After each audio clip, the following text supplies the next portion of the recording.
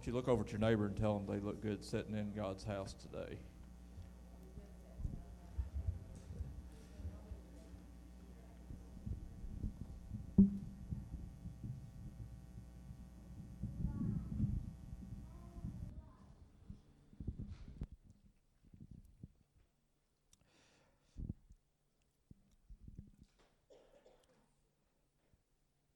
Do you feel ill-equipped or unarmed to defend yourself against the attacks that you're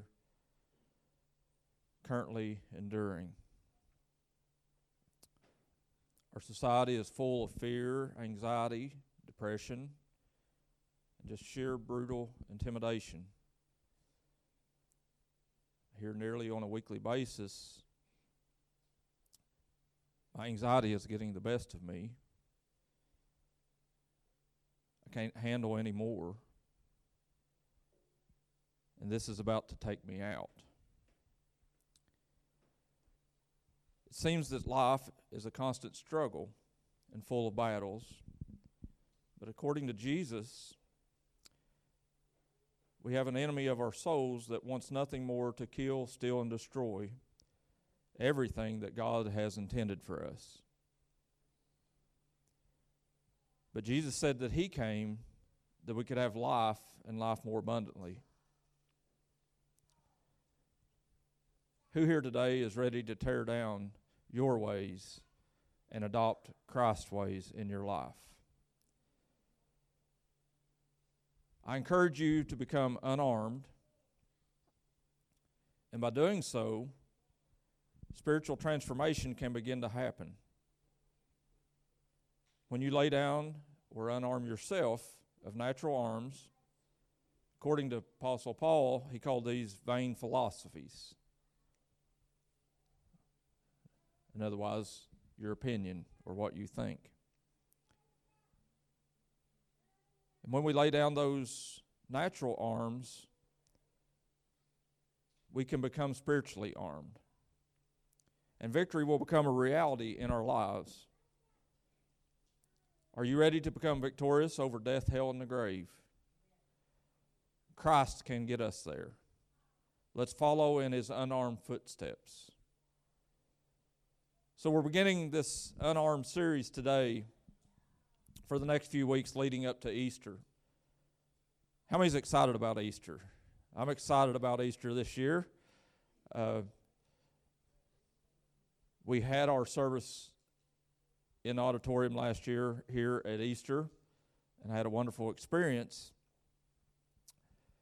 I'm expecting even greater things this year. When we met here in Easter, we didn't realize that come that fall that we would be back here meeting in the auditorium, which would allow us to grow. In the same way we are growing in number as a church, God desires for us to grow as individuals spiritually. So I want to read us from Ephesians chapter 6, a portion of Scripture in the New Testament that the Apostle Paul drafted to a church where he had pastored for a season, and he was writing a letter back to them. That's what an epistle is, a letter written back to the church. So Paul's writing to the church at Ephesus. This is verse 10 where we begin. It says, "Finally be strengthened in the Lord and in the strength of His power. Clothe yourselves with the full armor of God so that you may be able to stand against the schemes of the devil. For our struggle is not against flesh and blood, but against the rulers and against the powers and against the rulers of this world, those in darkness. And it's against the spiritual forces of evil in the heavenlies." Verse 13, "For this reason, take up the full armor of God that you may be able to stand your ground on the evil day, and having done everything, to stand." Verse 14, "Stand firm, therefore, by fastening the belt of truth around your waist, by putting the breastplate of righteousness, by fitting your feet with the preparation that comes from the good news of peace. And in all this, by taking up the shield of faith, which you can extinguish all the flaming arrows of the evil one. And take the helmet of salvation and the sword of the Spirit, which is the Word of God. With every prayer and petition, pray at all times in the Spirit. And to this end, be alert with all perseverance and all request for all the saints. Let's pray. Father, we thank you for this day. God, we thank you for your word. Lord, we pray today that you would allow us to begin this journey through this sermon series to learn of you. And Lord, that you would allow us to put aside our ways and adopt your ways. That we could accept the reality that Christ Jesus come to this earth to show us the truth. And he told us that that truth would set us free. God, for those that are here in person today, for those that are watching online, for those that will listen to the podcast this week, God, I pray today that you would just allow your Spirit to hover over us, that your Spirit would come within us, and that you would change us from the inside out. And God, for the anxiety that is upon us as a people, that you would allow a peace that passes all understanding to come upon us. God, we pray for those today that are attending the funeral service of people that's near and dear to them. God, that you would be with them, that you would be with Brittany and the Bloomfield family. God, help us to be the people that you've called us to be, and help us do the things you've called us to do. In Jesus' name I pray. Everyone says, amen. So to begin week 1 of this message series, I want us to think about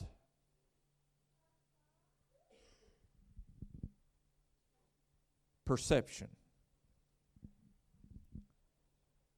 And you hear this often said that perception is reality.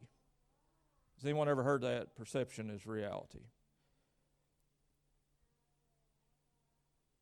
So if perception is reality, and we don't like the reality that we're living in, then let's change our perception, our way of looking at things. And the more we focus on things, the more likely it is that we will travel in that direction. It really makes no sense, but if you're driving a vehicle down the road, and Leslie claims I'm guilty of always gawking off at everything else that's going on other than the road directly in front of me, I can't help it. If I see a hawk on a line, or if I see a groundhog over in the field, or if, I just noticed a deer on the side of the road or whatever. She's never seen deer, so that won't be her problem. But if we have a deer altar call, you'll be the first one in line. But whenever you begin to look at that thing, you don't even have to think about it, but just subconsciously you'll start drifting that way. Has anybody ever done that? You'll just be driving and you begin to look at something, you're paying attention to it. Next thing you know, you think you're still going straight. Uh-oh, Tabby's pointing him out, Ryan. Poor guy. So, and you're driving, and the farther you drive, the more you lean towards that thing, even though you don't even really want to, you're not intending to, it's not your desire, but somehow it's just the way it works. And it's so crazy whenever you see all those videos of a policeman maybe pulling somebody over, and you're driving up the road and you're paying attention to it and you're worried about what I need to do here. Maybe you get in a lane and there's somebody beside of you and you can't get over, and then you're in the midst of that situation, you're looking at the cop car trying to miss it, and you saw them videos. How many cop cars get hit by cars traveling down the road because they're looking at it?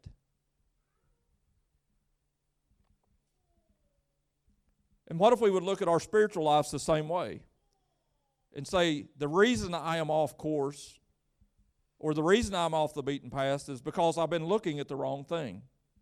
I've been paying attention to the things that really shouldn't be concerning me. Basically, your nose will point you in the direction you'll go. Joe Don's the only one that said amen. The rest of you are lying if you don't believe that's true. Because usually nosy people have got their nose in everybody else's business, right? We need to prevent that from happening. But this perception ideal is something that I want us to think about in being unarmed. Because sometimes our perception is that I'm going to live this life that I'm living, and I'm going to have the strength that I have because of something I have done, or because of who I am, or because of the upbringing that I have been reared by good, godly people. And there's nothing wrong with those things. The Bible tells us to train up a child in the ways they should go, and when they're old, they won't depart from it. So there's nothing wrong with pointing people in the right direction. But in thinking about armor, and I thought about through the Scriptures as a whole, and different verses just popped out in my mind when I was thinking about this Unarmed series, that is a Scripture that I think as Christians we should make a mental note of these and think through these things and let it be our perception. Because if it's our perception, it'll become our reality. And if I want any reality in my life, I want the Word to be the reality that I'm living. Can somebody say amen? As a Christian, our desire should be to be Christ-like. That's what a Christian is. Jesus said in John 1 that He is the Word, that the Word is Him. So whenever we act out this Word and focus on this Word and point our nose in the direction of this Word, our life will become the reality of the Word. And the Word is sharper than any two-edged sword, it says in Apostle Paul's writings. That it'll pierce asunder and even go to the bone and to marrow, to the very core, the center of our being. The Word of God will get there if we desire it to. So in perceiving these things, I want to think about this. It's 2 Corinthians chapter 10, verse 4. If you're taking notes, write this verse down. It says, "For the weapons of our warfare are not carnal, but are mighty through God to the pulling down of strongholds." If we let that verse be a perception that we're living, that we're going to live that out, it's going to be how I conduct myself in my daily affairs. The weapons I do have are not carnal. That means I do not need a physical sword or a physical shield or a physical breastplate or a physical set of shod over our feet or protecting our feet that it talks about in Ephesians chapter 6. That those are spiritual in nature, not physical. Let's perceive this to be true because the Word of God is true. The weapons of our warfare are not carnal, but they're mighty through God to the pulling down of strongholds. How many feels like you face an enemy that is greater than you're able to conquer? Hopefully it's everybody here, because if you think you can beat up the devil, you're mistaken. We are no match for his devices. We are no match for his ability to trick.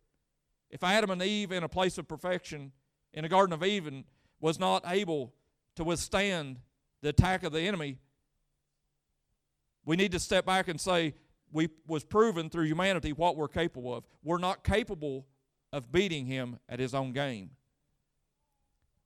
But thank God that the Father sent his Son Jesus on this planet called Earth so that he could live here and teach us principles and ways and manners to beat the attack of the enemy. So we're not in a battle with the enemy on our own 2 feet. Our armor is not something physical that we can take upon ourselves to learn things according to the principles of this world. to win this war.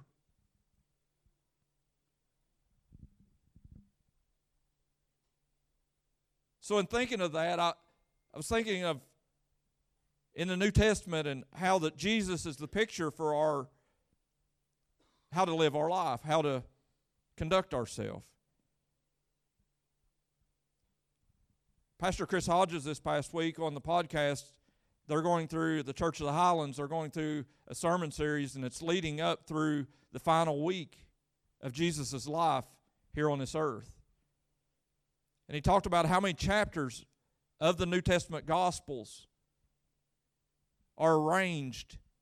And it's a major percentage of the Gospels is just like we studied the last series about Joseph, how that there's so many of the book of Genesis is attested to Joseph's story. In the New Testament Gospels, so much of the Gospels that we read, Matthew, Mark, Luke, and John, are geared around the final week of Jesus' life. He lived 33 and a half years, but the authors of those books were inspired by the Holy Spirit to write down words about the final week of Jesus' life. He tried to tell his disciples that a bad time was coming, but they wouldn't listen. He had spent 3.5 years teaching these disciples of living day to day with them. And we know some of the stories from the beginning of the Gospels of the marriage feast that he went to initially. The first miracle of Christ was turning the water to wine. We know the story of the woman at the well. We know all these stories that lead up to this. We know the story of Jesus standing at his best friend's tomb, named Lazarus, and telling him to come forth. Raising the dead to life. They had saw miracles happen in front of their very eyes.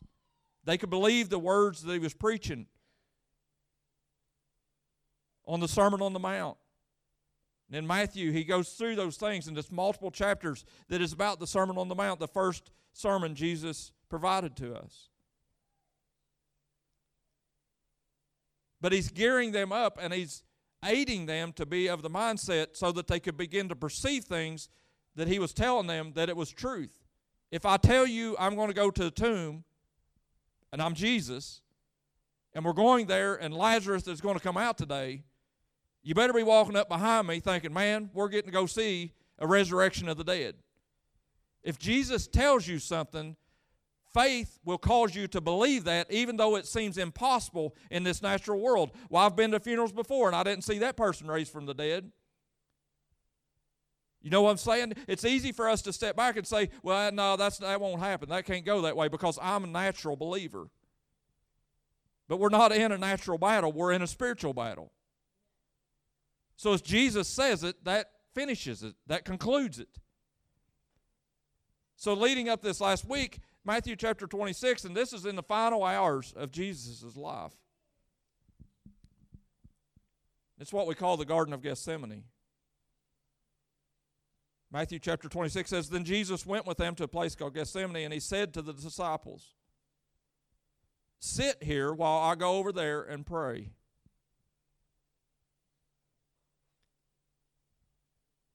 So Jesus knows his hours are coming to a close. And what does he do? He prays. So when you're facing a spiritual battle that seems bigger than you, and it seems like, how am I going to get out of this situation? And it seems like gloom and doom, and the enemy is painting this picture of you're not going to make it through this. It's not going to, you're going to perish here. It's the end of it all, and your story is over. Whenever he begins to tell you those things, what you need to begin to do is pray. Prayer changes things. So whenever he goes up on this hill to pray, he took with him Peter and 2 sons of Zebedee, James and John, and he became anguished and distressed. So as he's praying, the weight of the world is resting on his shoulders. This was God in the flesh that had lived 33 and a half years of perfection. He had never sinned. And as his final day is concluding on him and the weight of sin begins to bear down on him, he is anguished and distressed. When we go through situations in our life and it seems like the enemy is kicking us in the teeth, we get anguish and we're distressed. We become depressed. We're oppressed. And as we face these situations, what shall we do, church? Pray. Then he comes back to his disciples, and he told his disciples, you're going to pray with me, but I'm going up on the hill a little farther. And when he comes back down here, this verse right here, verse 38, then he said to them, he became anguished and distressed. Then he said to them, my soul is deeply grieved, and even to the point of death. Remain here and stay awake with me. And going a little farther, he threw himself down, faced the ground, and prayed. My Father, if it be possible, let this cup pass from me. Yet not what I will, but what you will. If God would have answered the first part of that request, we would not be saved today. But I'm glad Jesus didn't start and stop with his will. He finished his prayer, and he was praying for something, and that's like us. We go to God, and wherever we pray, we go to him, and we'll begin to ask him things, and we're heaping upon ourselves what all we need, what all I want, what all I think, what all I believe. But we need to end our prayers with, not my will, but yours. Because sometimes what I think is best for me is not what's best for me. Is anybody else guilty? Praying prayers, and it's mostly just to gain for our own self. That we're not praying for the benefit of others, but we're praying for ourselves. And there's nothing wrong with praying that God would come through for you. But we need to end it with, not my will, but yours be done. Crosby's having a big old day. He was singing really good. He was on tune.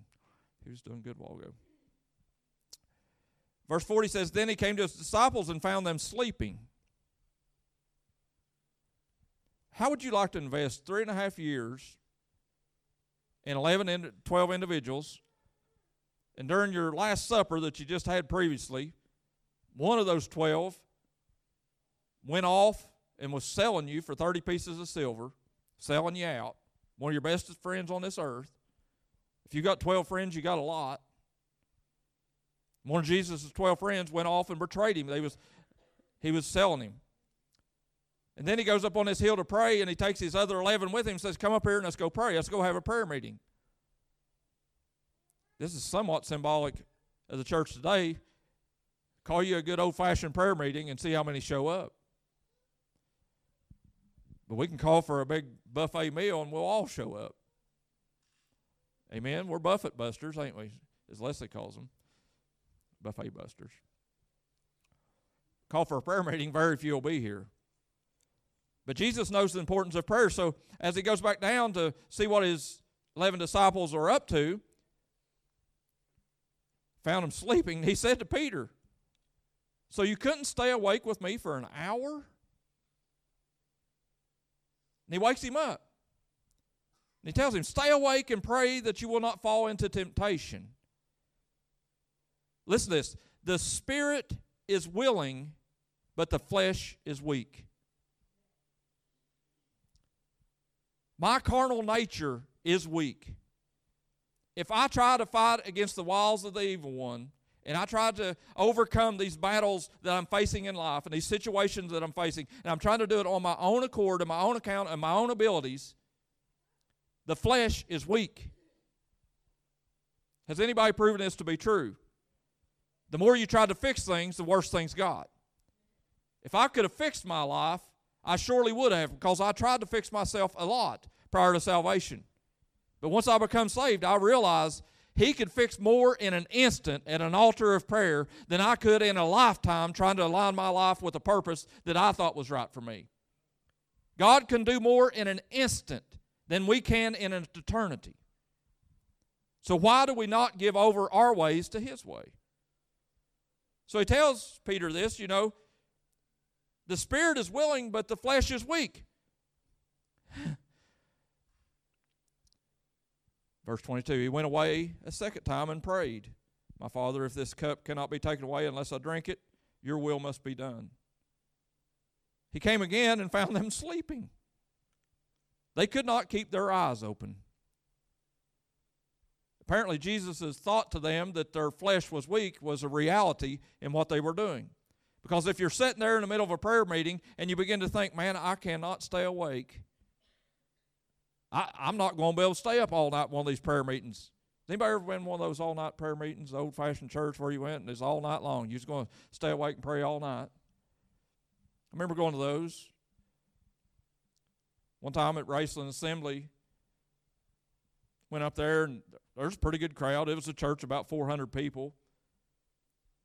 I would say there's maybe 50 people showed up for the prayer meeting.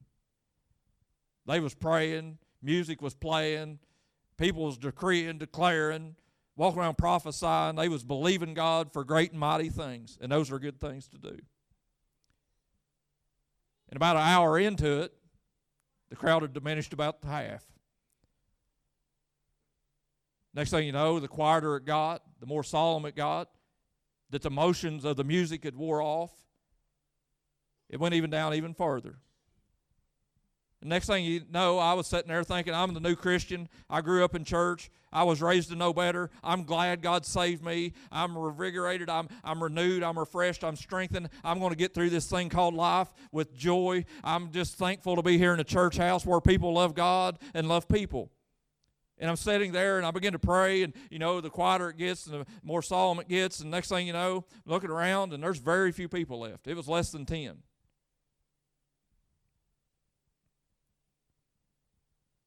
And the quieter it gets, the more you look around what everybody else is doing, the less focused you are on God. Everybody else is just sitting over there quiet, reading in their Bible or something. Next thing you know, I woke up hours later. Is anybody else one of those people that just drool when you sleep?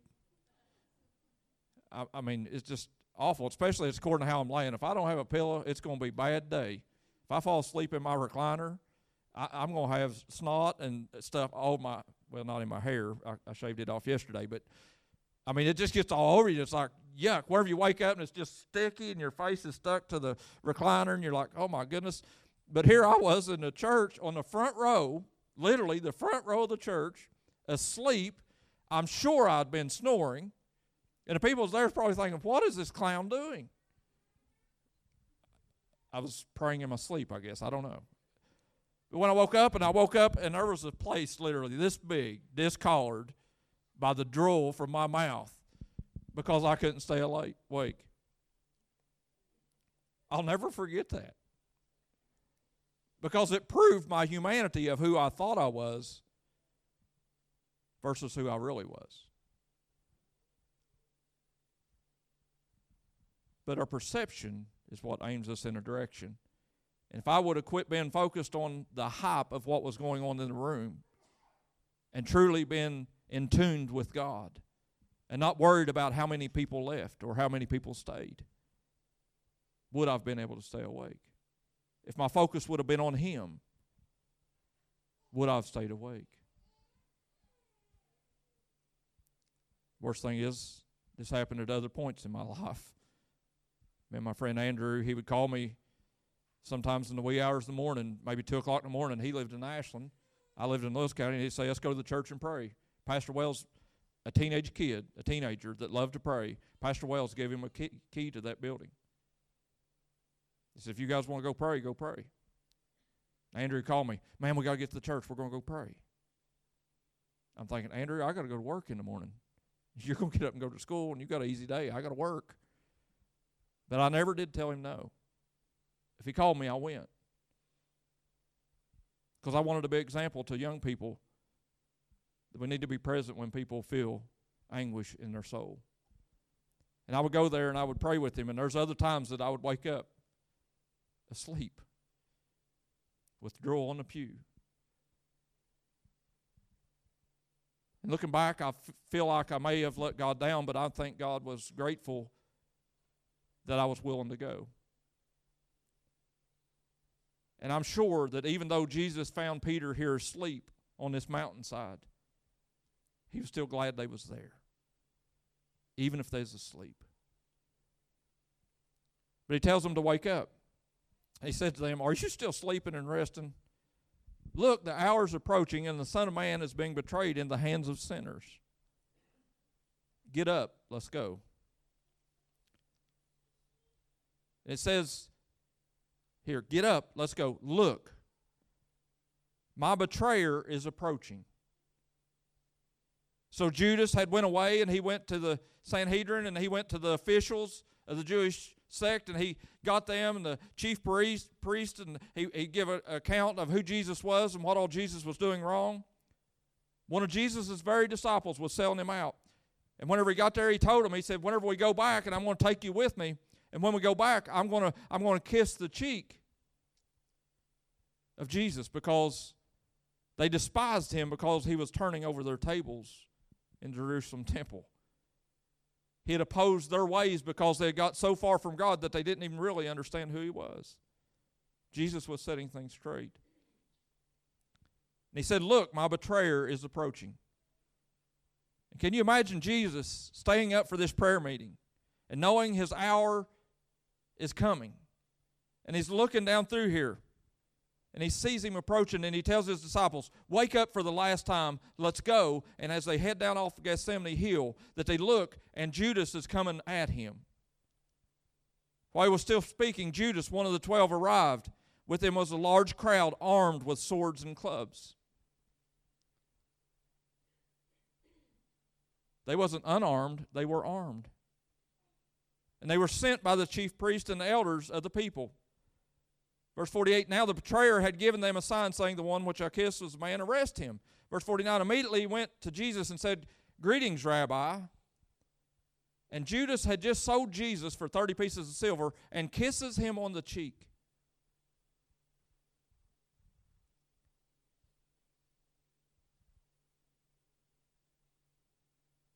Can I tell you, people will let you down. But Jesus said, "I will never leave you, and I will never forsake you, and I will go with you even to the end of the age." So Jesus is standing here unarmed, being approached by an army that are armed.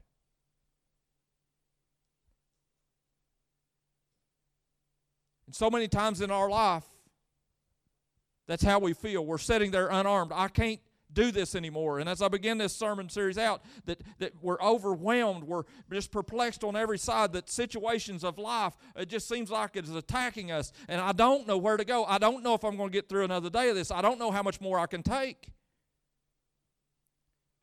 And that's our perception, because we're looking at the troubles that we're facing when we need to be looking at God, the one that has saved our souls. And it doesn't matter what I face here in this physical earth that I'm living in. It's about my eternal destination of where I'm going to live eternity. That I'm going to face situations here in this life. And I assure you, I have faced some situations in my life. And I know there's many in this room, and I've heard your stories whenever we go out to eat with you and hang out with you and things. I've heard you talk about the darkness and the doom and the despair and how the enemy attacks you. I understand. Jesus did too. He's the King of kings. He's the Lord of lords. He's God in the flesh, and he's standing here unarmed before an army getting ready to attack him. Jesus is painting a picture for you. Do not worry about their armament. Be unarmed, but you have an armor of spirituality that will oppose what they're doing. I can handle what this world throws at me. Why? Because God says I can do all things through Christ who gives me strength.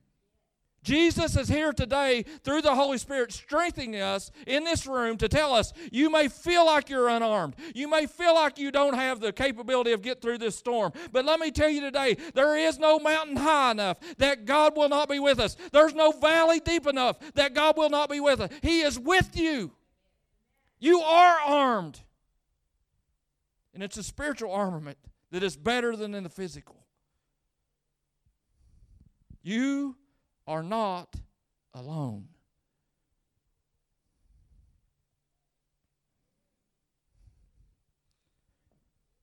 Listen to this next verse, that Jesus standing here and one of his 12 best friends on this planet kisses him on the cheek. Listen to this word. Jesus said to him, Judas, the person that kissed him, that sold him for 30 pieces of silver, friend. That's what he called him, friend. Do what you have to do. And they came and took hold of Jesus, and they arrested him.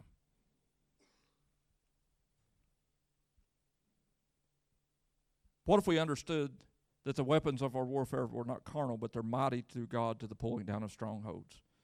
What if we truly understood that in Ephesians chapter 6, that Paul was telling the church at Ephesus that we do not wrestle against flesh and blood, against principalities and powers of things present that we cannot see.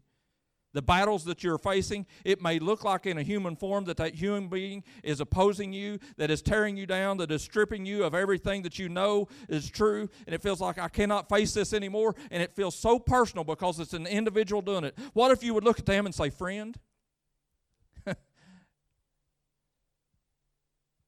If we want to be like Christ, that's what we have to do. Because people will let you down, but God will never let you down.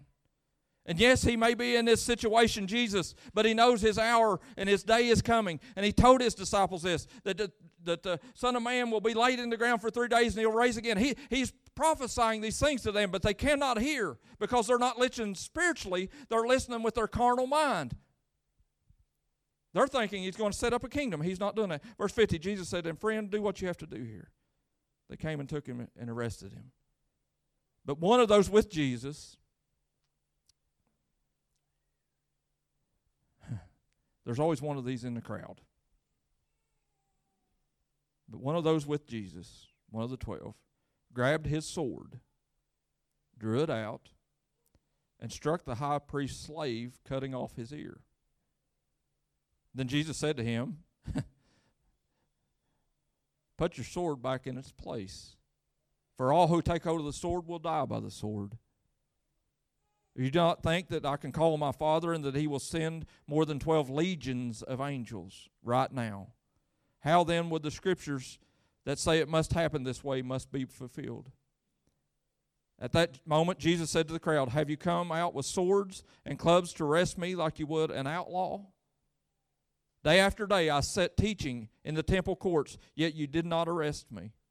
But this happened so that the scripture of the prophet would be fulfilled. Then all the disciples left him and fled. So when they arrested him, sure Judas sold him out. And sure Judas kissed him on the cheek and defiled the very Son of God that he was a disciple of. But it says here that the remaining 11 abandoned him. And when I'm thinking about that, it just comes down to, what's my perception? Am I perceiving that I'm going to lose this battle?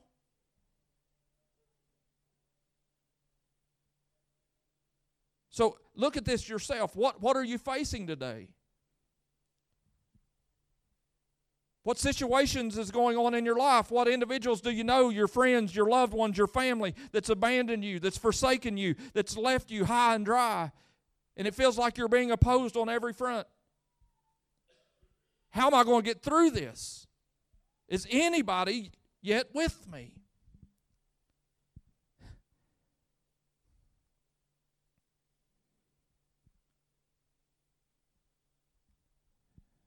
I wonder how many of us thinks like Peter, I'll never deny you, Jesus. Jesus said, there's going to be a rooster crow 3 times, and you're going to deny me. Peter, it's going to work. You are not going to stand tall. You've got a sword. He was armed with a sword. He cut off this guy's ear.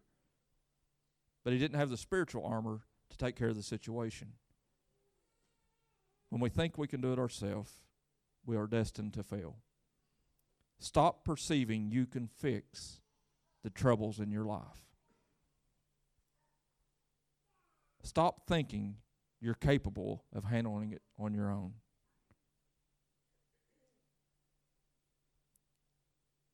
I remember being in the 9th grade, and we had junior high then, back in those days, the olden times, The junior high was over to middle school, and I went through 7th, 8th, and 9th grade at the middle school, and high school was over here, 10th, 11th, 12th grade. And I remember I signed up for typing because I was a nerdball and didn't know no better. And but if you was in 9th grade over there in the middle school, you had to walk over here to the vocational school to take those classes.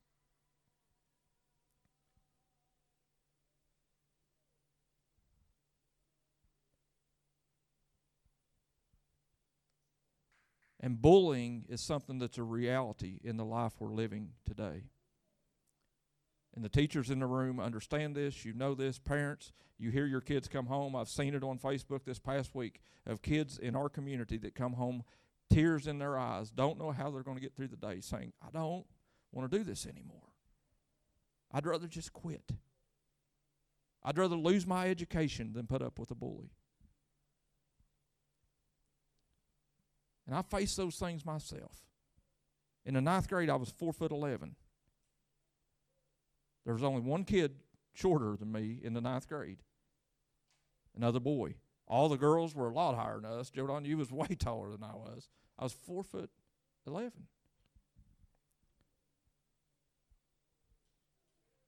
it may seem like we're incapable of handling those situations. But let me tell you something, young people. Don't look at those bullies. They may be bigger than you physically, but you're sitting here getting the Word of God today. They're not bigger than you spiritually. Because if they're bullying you, they're not being Christ-like. And if I have Christ, I have enough. And I can face these adversities the same way Jesus did. And whenever you're getting bullied, it's usually the situation where all the other ones, just like on the Christmas story, that everybody takes off running and you're standing there and you're going to take it out yourself.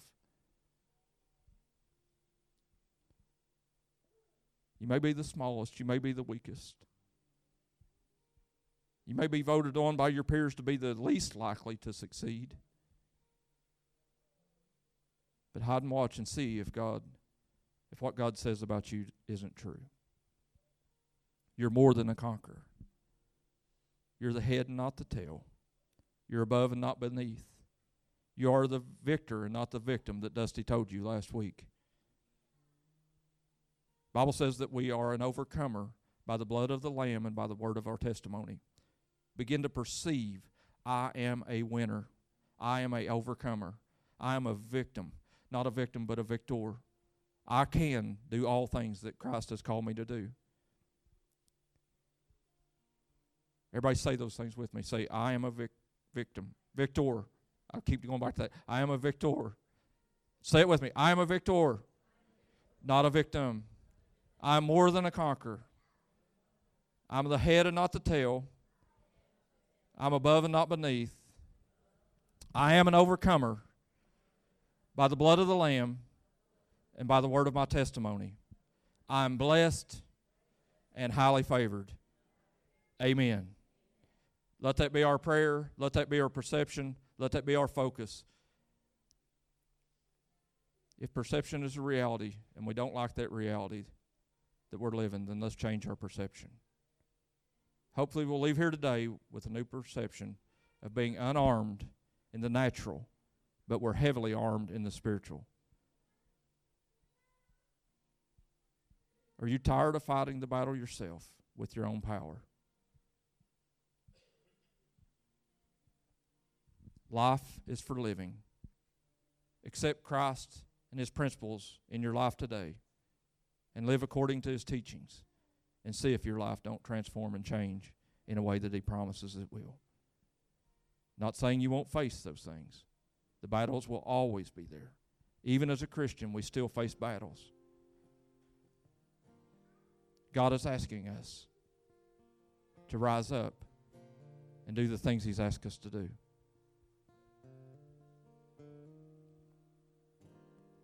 If you would, please stand.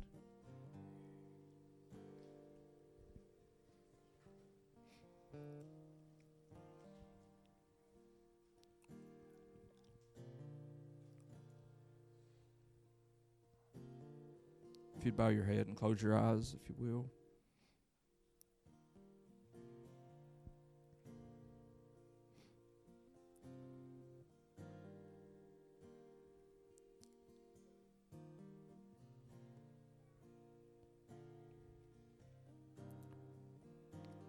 Holy Spirit, I pray that you would just move upon our hearts.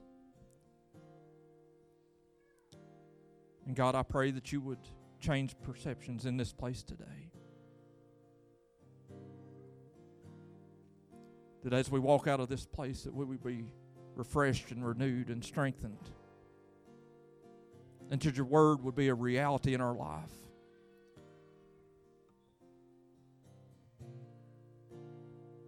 And God, I pray today that you would give us clarity of mind. And that you would allow us to choose you. And choose your ways. Just as Christ Jesus did.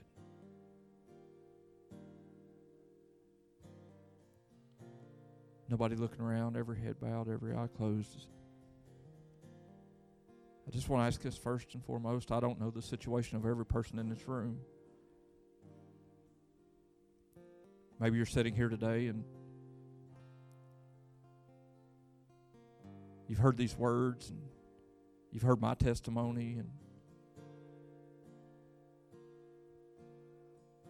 you're sitting here and you're thinking, Pastor, I've done what you said you did. I tried to fix it all myself. And I've made a mess of my life. And the Holy Spirit and Jesus is beckoning on my heart's door right now, and He's asking me to give my life to Him. That I would lay down my natural armor for His spiritual armor. If that's you, I want you to just lift up your hand and say, Pastor, pray for me. I want to give my life to Jesus today. Amen. Amen. Amen. Amen. Amen. Amen. There's hands all over the room, and that's an awesome thing. And if Jesus said, if I knock on your heart's door and you invite me to come in, I will come in and sup with you. So the second you raised your hand, you're accepting Jesus and you're saying, I want you to be Lord of my life and Master of my life. He is coming in that instant. There isn't a special prayer that you have to pray. There isn't special words that you have to say. Scripture says He knows your heart. Men look on the outward appearance of man, but God looks upon the heart. He knows your heart. And as you desire Him, He is desiring you. And it's an awesome thing that you're going to walk out of this place today renewed and refreshed and strengthened by God and knowing, wow, I gave my life to Jesus. And I beg of you, call somebody that you know that's a Christian, that if you've got a parent or a grandparent or maybe an aunt or uncle or somebody in your family or maybe somebody you work with, call and let them know today was my day. I gave my life to Christ. And when you begin to confess that, your perception is changing and your reality is changing. You're going to point in a whole new direction. The Bible says that old things are passed away, behold, all things become new. But I know that this message isn't just for those that are accepting salvation today. There's Christians in this room, nobody looking around. No, don't worry about what your neighbor's doing. I just want to know how to pray for our church. If you're in this place today and you've been facing a battle and there's been situations and your Christianity and it seems like the enemy is just kicking your teeth in and you're tired and you're overwhelmed and it seems like you're just overcame by anxiety, by depression, by fear, by stress. And the world is weighing on your shoulders and you're standing here today and saying, Pastor, I want a perception change. I'm ready to turn those things over to God and say, not my will, but yours be done. If that's you, just lift up your hand, Christian. Anywhere. Amen, amen, amen. Hands all over the room. That is awesome.